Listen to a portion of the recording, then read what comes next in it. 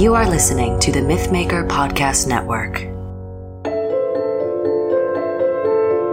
Welcome to another episode of the Joseph Campbell Foundation podcast, Pathways with Joseph Campbell. I'm your host, Bradley Olson. On this podcast, we share archived audio lectures given by Joseph Campbell over the course of his teaching and lecturing career. On this episode of Pathways with Joseph Campbell, we're listening to a November 7th, 1965 lecture that Joseph Campbell presented at that venerable Manhattan institution, Cooper Union, and it's called The Impact of Science on Mythology. In case you haven't noticed, humans are perplexing creatures. On the one hand, it seems that we have an innate tendency toward empiricism. At the very least, we seem compelled to conduct proto-scientific examinations of the world because a persistent, troubling skepticism and apprehension underlies our experience of reality. And this apprehension, this skepticism, suggests that there is much more to life, that something operates behind the material experience of the world as we understand it. Life is, in its cool objectivity, ultimately baffling and stubbornly impenetrable. We instinctively want to understand how and why things work as they do. There are ultimately only two paths to understanding. Either you know or you believe. Even children conduct their own scientific inquiries into the world, often by putting as much of the world as they can into their mouths. But like our earliest ancestors, who were surely ingenious, competent, and skillful people, they don't yet have access to a collected body of research to which they can turn for explanations of more systematic experimentation on the world and a historical understanding of objectively defined problems. Without these resources, their hypotheses and conclusions about the world are confoundingly idiosyncratic and more obscuring than revealing. And the problem is that, lacking any awareness of the body of knowledge cataloged by science, the only alternative is belief. Our ancient ancestors lived in an a posteriori world in which all knowledge came from experience. Yet, lacking the theories and apparatus for a systemized search for truth, much of their experiences were erroneously attributed to gods, demons, miasmas, curses, or some such explanation, and they were often left with logical fallacies and belief. One sees the attraction of belief in that it seems to offer one the peace of mind of a priori knowledge independent from experience, that allows one to predict effects from conditions, results from effort, and so on. One would naturally think that these two orientations would be antithetical to one another. But human beings seem to be quite capable of easily blending the two together in an uneasy marriage, as empiricism always seeks to update and refresh itself, while belief tends to calcify and become more and more immutable. I think that, like us, our earliest ancestors had to look upon their world with a mixture of awe and wonder. And just like us, the awe and wonder was probably leavened with a substantial dose of anxiety. Everything needed for survival was felicitously, almost magically present in the world. And with these resources so near at hand, thinking about and living in the world inevitably leads to a greater inclination to scientific thought, and how to make scientific thought work to make the world less strange, less alien, more comfortable, and more manageable. An offshoot of this epistemic evolution is technology. Throughout human history, there have been people who recognize that we can imagine the world differently than the way it appears to our senses. And these people set about transforming the world to resemble its imagined potential. Transforming the world from its objective presentation into the world pictured in our minds requires the application of technology. Technology is certainly based on science, but technology pays little attention to the scientific quest for truth and focuses instead on mitigating the burdens that life places upon human beings. The word technology is derived from the Greek word techne, which means art or craft. And of course, to see the world artfully is to imagine it differently from what it is.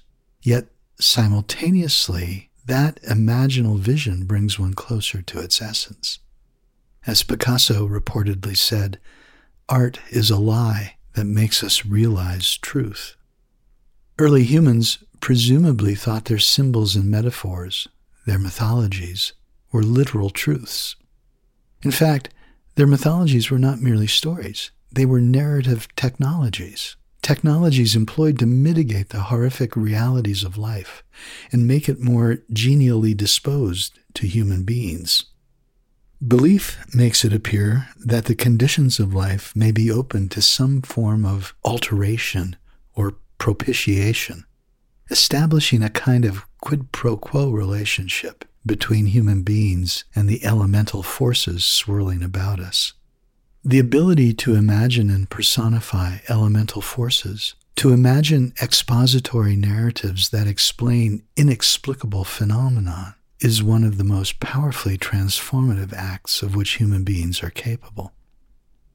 This feature of human nature is so potent, so robust, that it needs to be balanced by the objective, truth-seeking impulse of science, because this ability to see what is not there leads to both mind-boggling innovation and invention, and preposterous, dreadful delusions and beliefs. With this in mind, I think you'll enjoy Joseph Campbell's 1965 Cooper Union lecture on the impact of science on mythology. And immediately following his talk, I'll be back with some final remarks and talk about some of the important and interesting ideas from the lecture. And now, here's Joseph Campbell.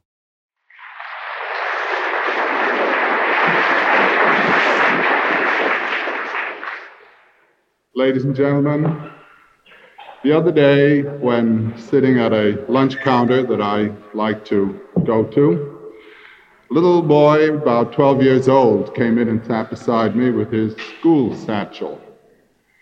And beside him was a still younger gentleman of learning, about 6, holding his mother by the hand. And they sat on the counter beside me. And while he was waiting for his order to be filled, my little companion said, "In class today, Jimmy wrote a paper on the evolution of man. And the teacher told him he was wrong, that Adam and Eve were the first parents." The lady, 2 seats away, said, "Well, the teacher was right." The little boy said, and for this I was going to recommend him for a medal and grant in aid, he said, "Yes, I know, but this was a scientific paper."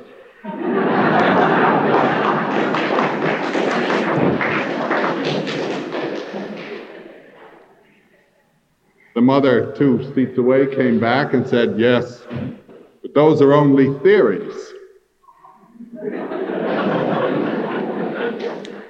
And the little boy was up to that one too. He said, "Yes, but they have been factualized. They found the bones." Well, I thought, this is great. But what a teacher.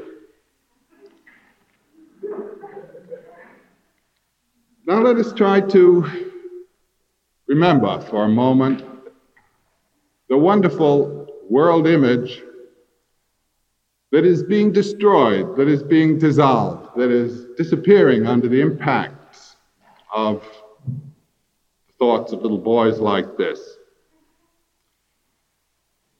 In the great works of the 12th and 13th century,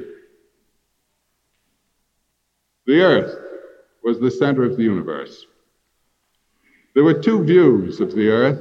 One, the popular view, saw it as a flat surface, like a dish, surrounded by an ocean, a cosmic ocean, in which demonic beings existed that were dangerous to man.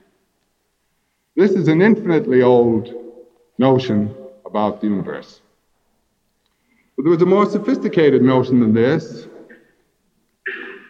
namely that of Ptolemy, of the earth as a sphere, surrounded by 7 crystalline spheres, in each of which there was a planet. The planets and spheres after which the 7 days of the week are named. The moon and sun, Mercury, Venus, Mars, Jupiter, and Saturn. And each of these sang a song. This was the music of the spheres. They were angels. These were angelic, living spheres surrounding the universe. And beyond this, there was the great heavenly realm where God sat on his throne. And when the soul of man came down into birth, it passed through these 7 spheres and picked up at each an element. There were 7 elements associated with the 7 spheres. And so our body is a compound of the elements of the universe, and it sings the same song, so to say. And the society of the Middle Ages was itself a rendition on earth of the imagery of those 7 spheres. The entity of the king and the entity of the pope, these represented agents of the divine powers. And the society was arranged in a hieratic way, as it were, following the order of the angels and the angelic choirs who sang in the heavens. And in this image, there was felt to be a perfect accord between the shape and form of the universe, the well-being of the individual, and the order of society, so that by following the laws of the society and doing as he was told, the individual both was in accord with the order of the universe and with his own inward order. And then when death came, he passed readily through those spheres again to the heavenly realm. And you know how Dante developed this image in the Divine Comedy in perfect harmony with the ideas of his time. When Satan had been flung out of heaven for his disobedience and pride, he came like a great flaming comet, Lucifer, and struck the earth and drove right through to the center. And that area that he struck, that great trench to the center, is hell. And what was driven forth the other side is the mountain of purgatory. And it was supposed that the whole southern hemisphere was an ocean, with the mountain of purgatory, what now would be called the South Pole. And on the summit of this mountain of purgatory was paradise, the garden, from which the 4 rivers flow in the 4 directions. Well, now it's a curious fact. But when Columbus set sail for the lands beyond the surrounding ocean, he had the image of Dante's world in mind, and he writes of this in his journal. And when he reached the mainland, or the islands of the Indies, he turned southward, and he reached the shore, I think this was on his 3rd voyage, of South America. And as he was passing between Trinidad and the shore of South America, he noticed that the quantity of fresh water mixed with the salt was simply enormous. The river Orinoco, this enormous river, such as no European had ever seen, was pouring great quantities of fresh water into the ocean, and Columbus thought that this must have been one of the 4 rivers of paradise coming from the mountain of paradise in the southern hemisphere. And he noticed when his boat sailed northward that it went more swiftly than it had gone when it was sailing southward. And he says, this is because we were coasting downhill from this promontory of the great mountain. Now I take the year 1492 as the year of the end of the old myth. Here was punctured the old idea of the mythological geography. Shortly after Columbus's day, Magellan sailed around the world. Shortly before, Vasco da Gama had sailed around Africa. The world was being explored. St. Thomas Aquinas, writing of paradise in the 13th century, said, the reason people have not found paradise is that it is beyond the great seas or beyond great mountains, and people haven't come to it yet.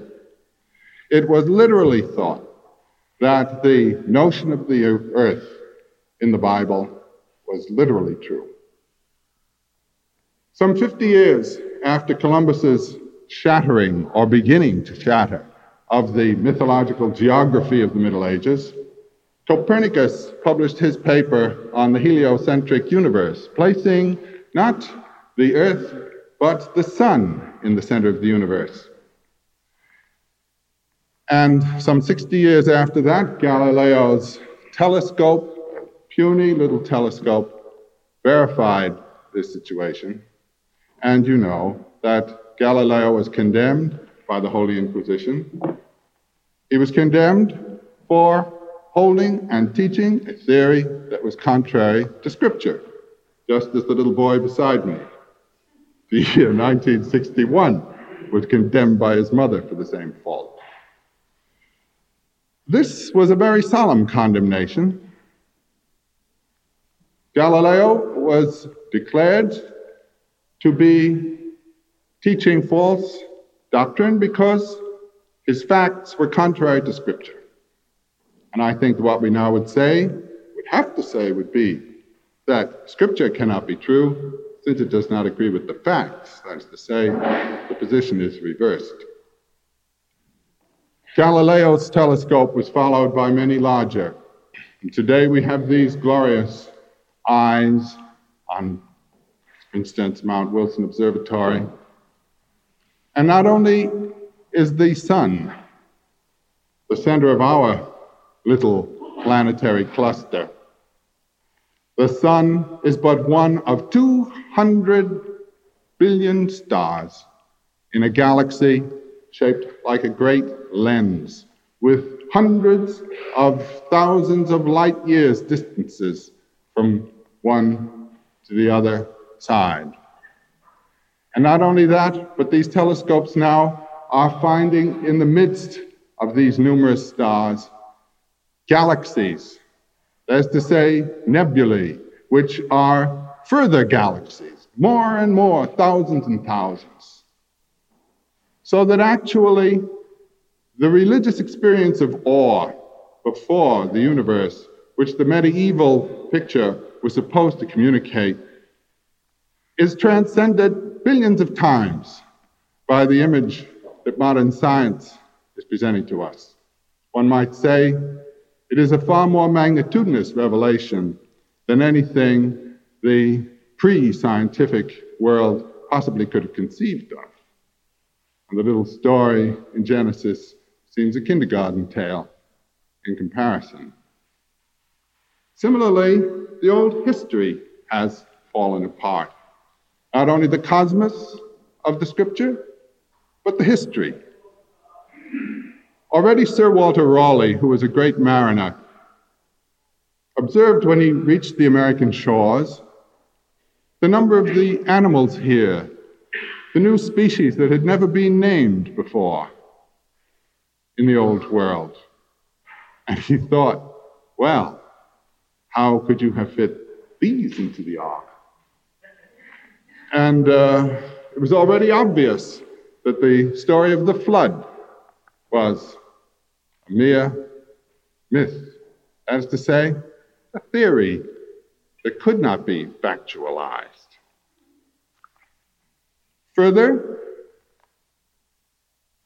the sort of view of human history that Darwin's evolutionary theory opened up puts the origins of mankind hundreds of thousands of years back. We now date the first hominids at the time of the first glacial period, perhaps 600,000 or some date at 1 million BC. And again, the little story in Scripture has collapsed. There was no flood. There was no universal flood. And if we reckon the first hominids as the first man, his son did not build the first cities. The first cities were not built for another 600,000 years. So again, there's a little kindergarten story there that the magnitude of the modern scientific view has simply rendered childish. The experience of awe before the wonder of mankind is now something far greater than anything that first book of the Bible can give us. Still further problems arose with the findings of archaeology.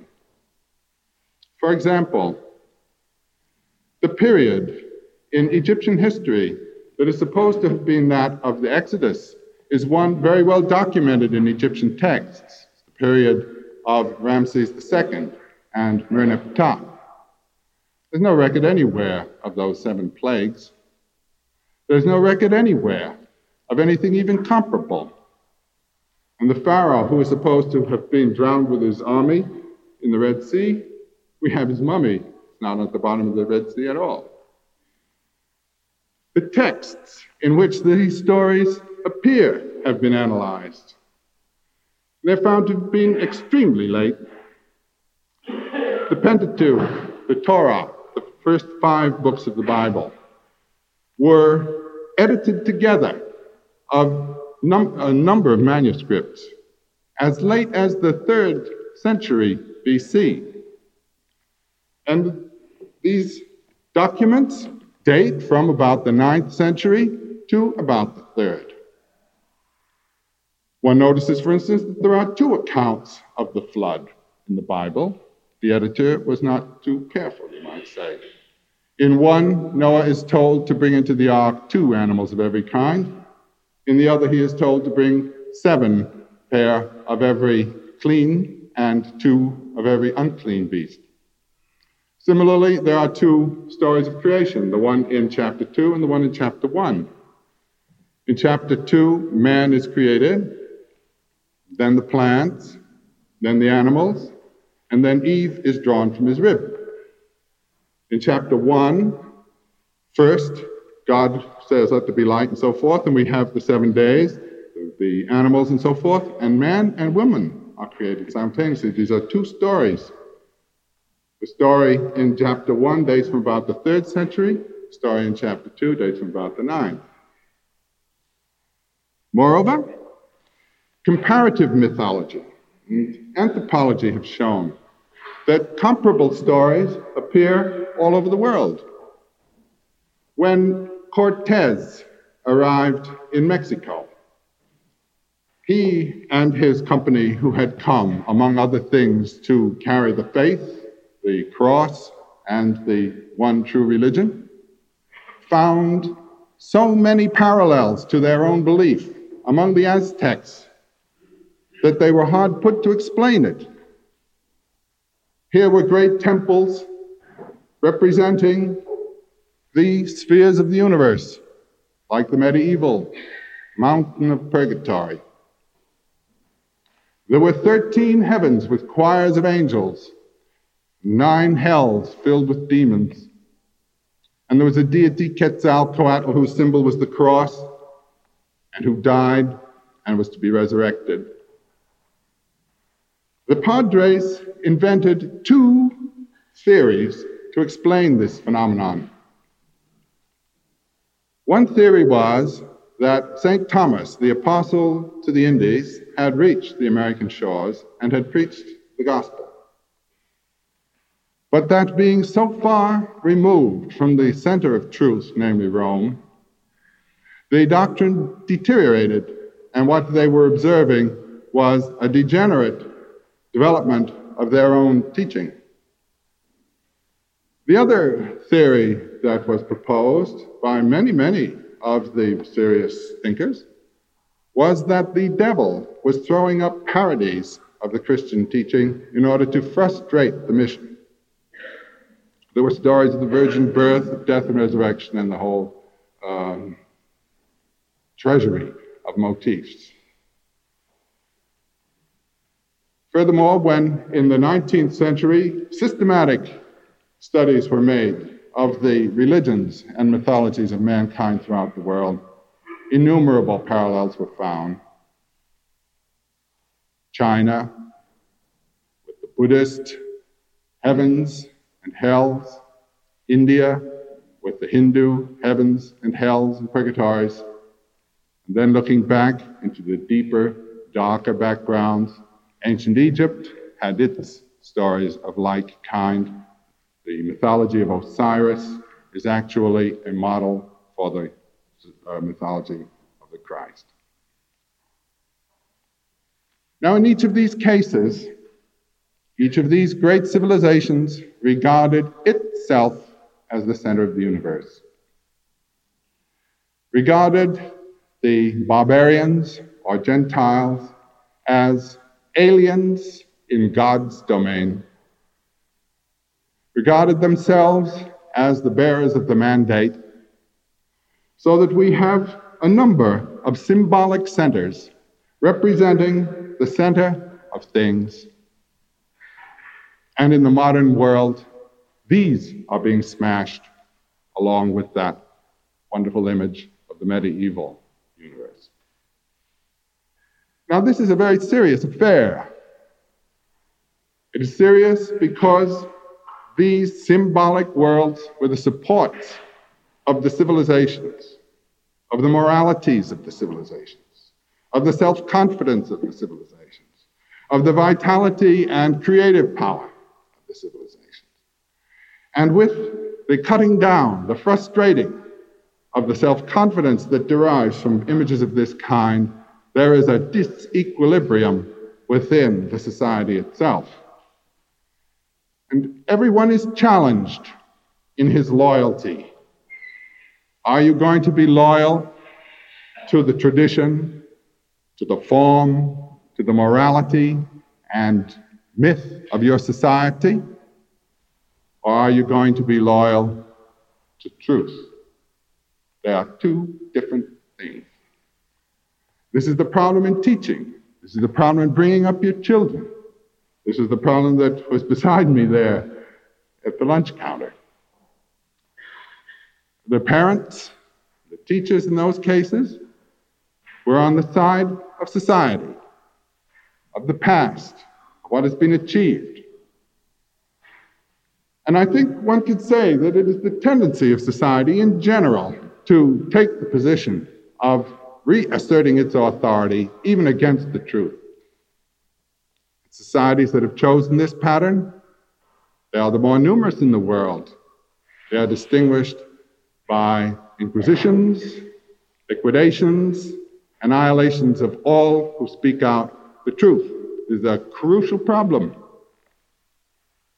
And one just has to know how far the truth goes. One has to realize how far it goes in shattering. It shatters the whole thing. The myths are myths from top to bottom. They are, in terms of the fact world, untrue. And there is another science that has come to play on this theme. And this is the science of psychology. There's been a wonderful, extremely interesting development in the past 40 years in the attitude of psychologists to these mythological matters. When you read the great work of Frazer, The Golden Bough, first editions of the first volumes around 1890, you find a completely negative attitude toward the myths. He describes them as mistakes that were made by people who didn't know enough. His formula is that because ideas happen to be associated in people's minds, they imagine them to be associated in fact. They try to relate to the world in terms of their own imaging and the imaging does not correspond to the world of fact. And he says, these old ideas are doomed to die with the new world of scientific discovery. Then we have the period of Freud, the end of the 90s and the first 2 or 3 decades of this century. And he sees the myths as manifestations of the unconscious. Myths for Freud are, so to say, public dreams, and dreams are private myths. And the only difference between a religion and a neurosis is that the religion is more popular. And the person with the neurosis feels isolated. But they are both manifestations of compulsive imaging out of the psyche. And the arts that depict these images are symptoms, as it were, of the psyche. And for Freud, this was all very morbid. Another point of view is that of Jung, who saw these rather as assistants to human life. Human consciousness is out of touch with the dynamics of the body, of the unconscious. And these dynamics are made manifest in the myth. They are, as Freud suggested, projections. But says Jung, through a dialogue with these, one can come to know one's own self. One can come to terms with the greater horizon of one's own self. And the society that dwells with these is feeding the deeper realms, the deeper strata of the human psyche. So that a positive attitude has been taken to the myths. They serve man. They create his world for him, but they do not correspond to any facts. Now, as I've said, many societies resist the truth and insist on their mythology. What happens to such societies? What one may say is the negative aspect of the impact of science on myth. What happens to the society that refuses to accept it? There is a history of this situation. As you know, the first beginnings, really, of hard-headed looking at things is with the Greeks of the 7th and 6th centuries. And by the period of Alexander, the 4th and 3rd centuries, there was quite a scientific academy, and quite a scientific tradition. And the attitude of science had already been developed. Alexandrian science was carried across Asia, across Persia, as far as to India. And the influence went actually into India and into China from those areas. But every single one of the Oriental societies, that of Persia and Iraq, that of India, that of China, had its revelation of truth. And the objective, realistic, inquisitive, experimental attitude of the Greek was rejected. One of the most interesting examples is the example of Islam, the Mohammedan world, which shared with Rome and Europe the Greek heritage. And for the first couple of centuries of Islamic history, there was a wonderful fermentation of science. The 8th and 9th and 10th centuries in Islam are wonderful. And then the authority of the Quran and the authority of the Sunnah, the group, the consensus, the people who are always right, as Muhammad said, and are consequently always wrong, they won. And the scientific spirit was extruded. It was squeezed out, and Islam went dead. It's been dead since the 12th century. But the European spirit, which received the message openly, at least in certain of its important characters, who were willing to fight their way through the resistance.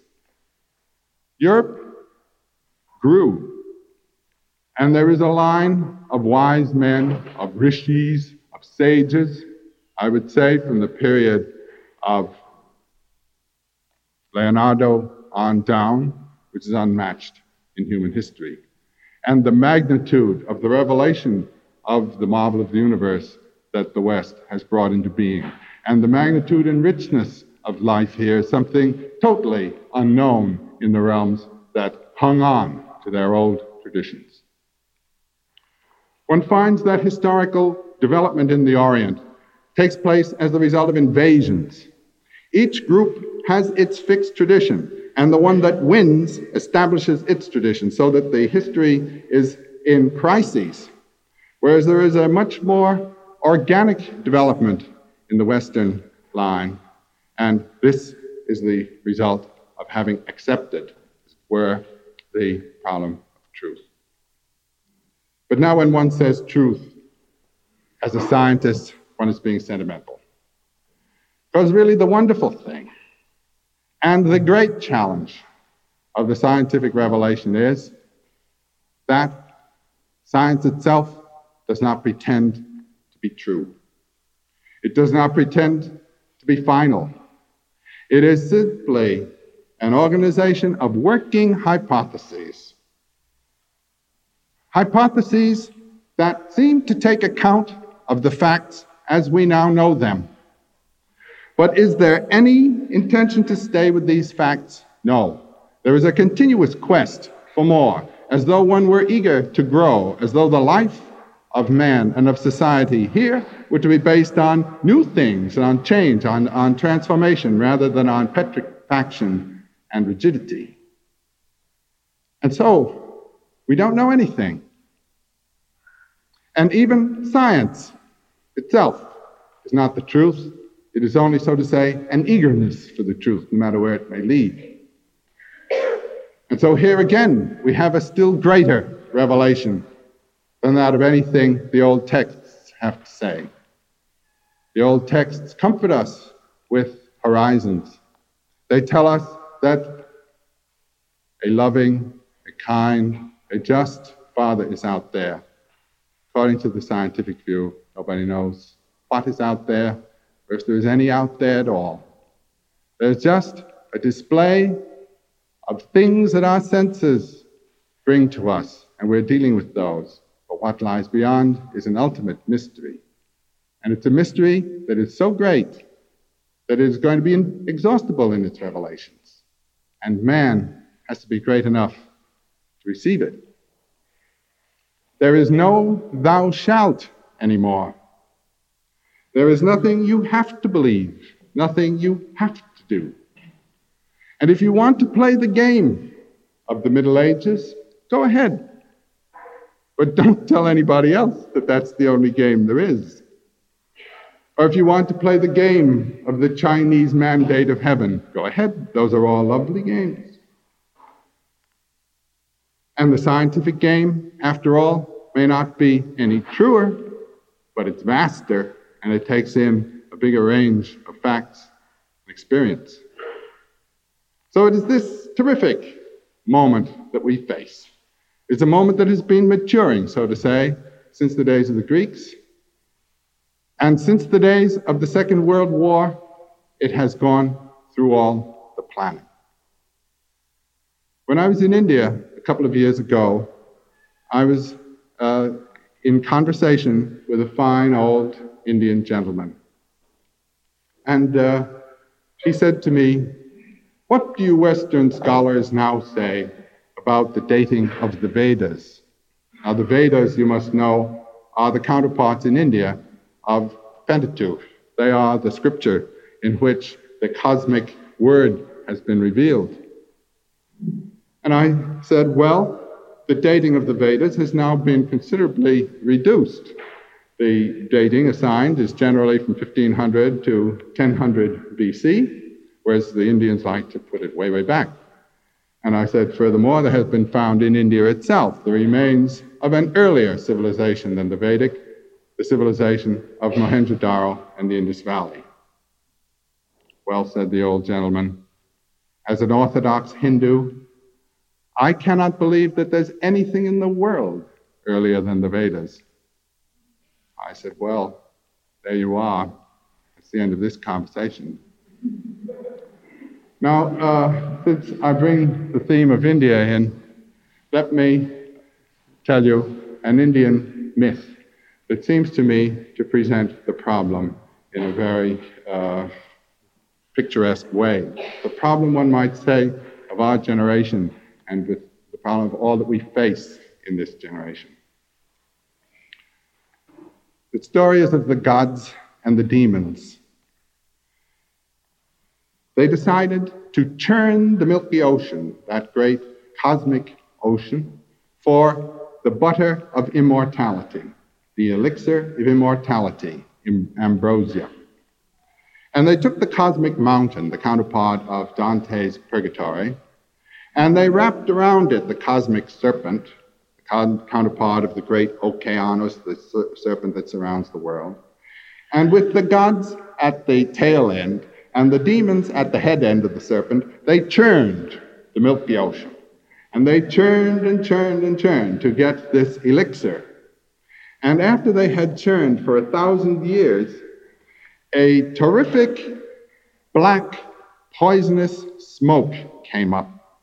In other words, they had broken through into something, and they were getting the negative aspect of it first, which is what one always gets when one breaks into greater domains of power. And all the work had to stop. They were afraid of the terrific fallout. So they had to ask among their number, who would be willing to absorb this so that the work could go on? Who would be the one who would give himself to humanity to the extent of absorbing the fallout, which was a function of a breakthrough into a higher range of power? And there was one deity among them named Shiva. And Shiva said, I will do it. Shiva was a great, great sage and a great, great yogi. And he had tremendous power over himself.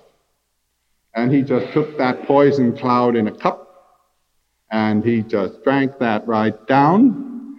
But by yoga, he stopped it at the level of his throat. And his throat turned blue, so he's been called Blue Throat ever since. And when that wonderful deed had been accomplished, the gods and demons went back to work, and they went on churning, and they went right on churning. And pretty soon, very, very wonderful things began to appear. The moon came up, the sun came up, certain medicines came up, a wonderful horse came up, an elephant with 8 trunks came up, and finally, there came the cup with the elixir of immortality. So, my ladies and gentlemen, I present this as a little parable for today and an invitation to be willing to go with the truth wherever it may lead. Thank you.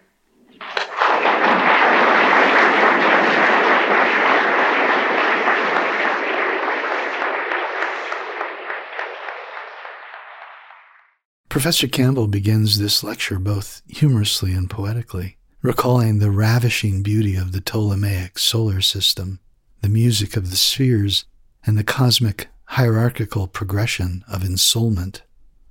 Social life was ordered along those lines, too. If one followed the laws, customs, and practices of society, one would be in accord not only with the society, but with the entire universe as well, the model on which society was conceived. Of course, this user-friendly model of the cosmos was, to use Campbell's words, destroyed by science. Professor Campbell mentioned the influence of Dante's Divine Comedy on Columbus, how the geography of the Inferno could, through Columbus's salt-rimed eyes, be seen in the features of the Caribbean islands and the eastern shores of South America. Columbus may have even believed that his voyage was the physical realization of the spiritual journey Dante described in his poem. Certainly, the Roman Church liked to imagine Columbus as rather like a new Paul, an apostle to the New World, and it, the Church, was the rightful sovereign of the souls encountered in the New World. Beginning with Columbus's voyages, the old mythological geography was eventually displaced by fact, as other intrepid sailor merchants like Amerigo Vespucci and explorers like Ferdinand Magellan continued to fill out the map of the world. 50 years or so after Columbus, empiricism was gathering more and more momentum, and Copernicus proposed to replace the geocentric model of the universe with a heliocentric model. The idea that the sun is stationary and around it the earth revolved was, and still is, I might add, profoundly counterintuitive, as the earth seems not to move at all as we stand upon it, while the sun and the other stars seem to be in constant motion. Perhaps an even larger obstacle to the acceptance of Copernicus's model of the heavens is that it displaced Earth from the center of the solar system, not to mention the universe. And this was a tremendous blow to the human ego that thought itself to be the center of and the reason for the entirety of creation.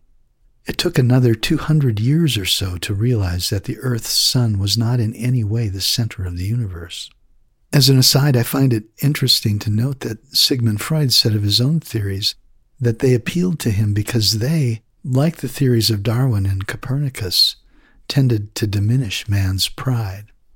Professor Campbell notes that the religious experience of awe before the universe has been exceeded utterly by the revelations of modern science.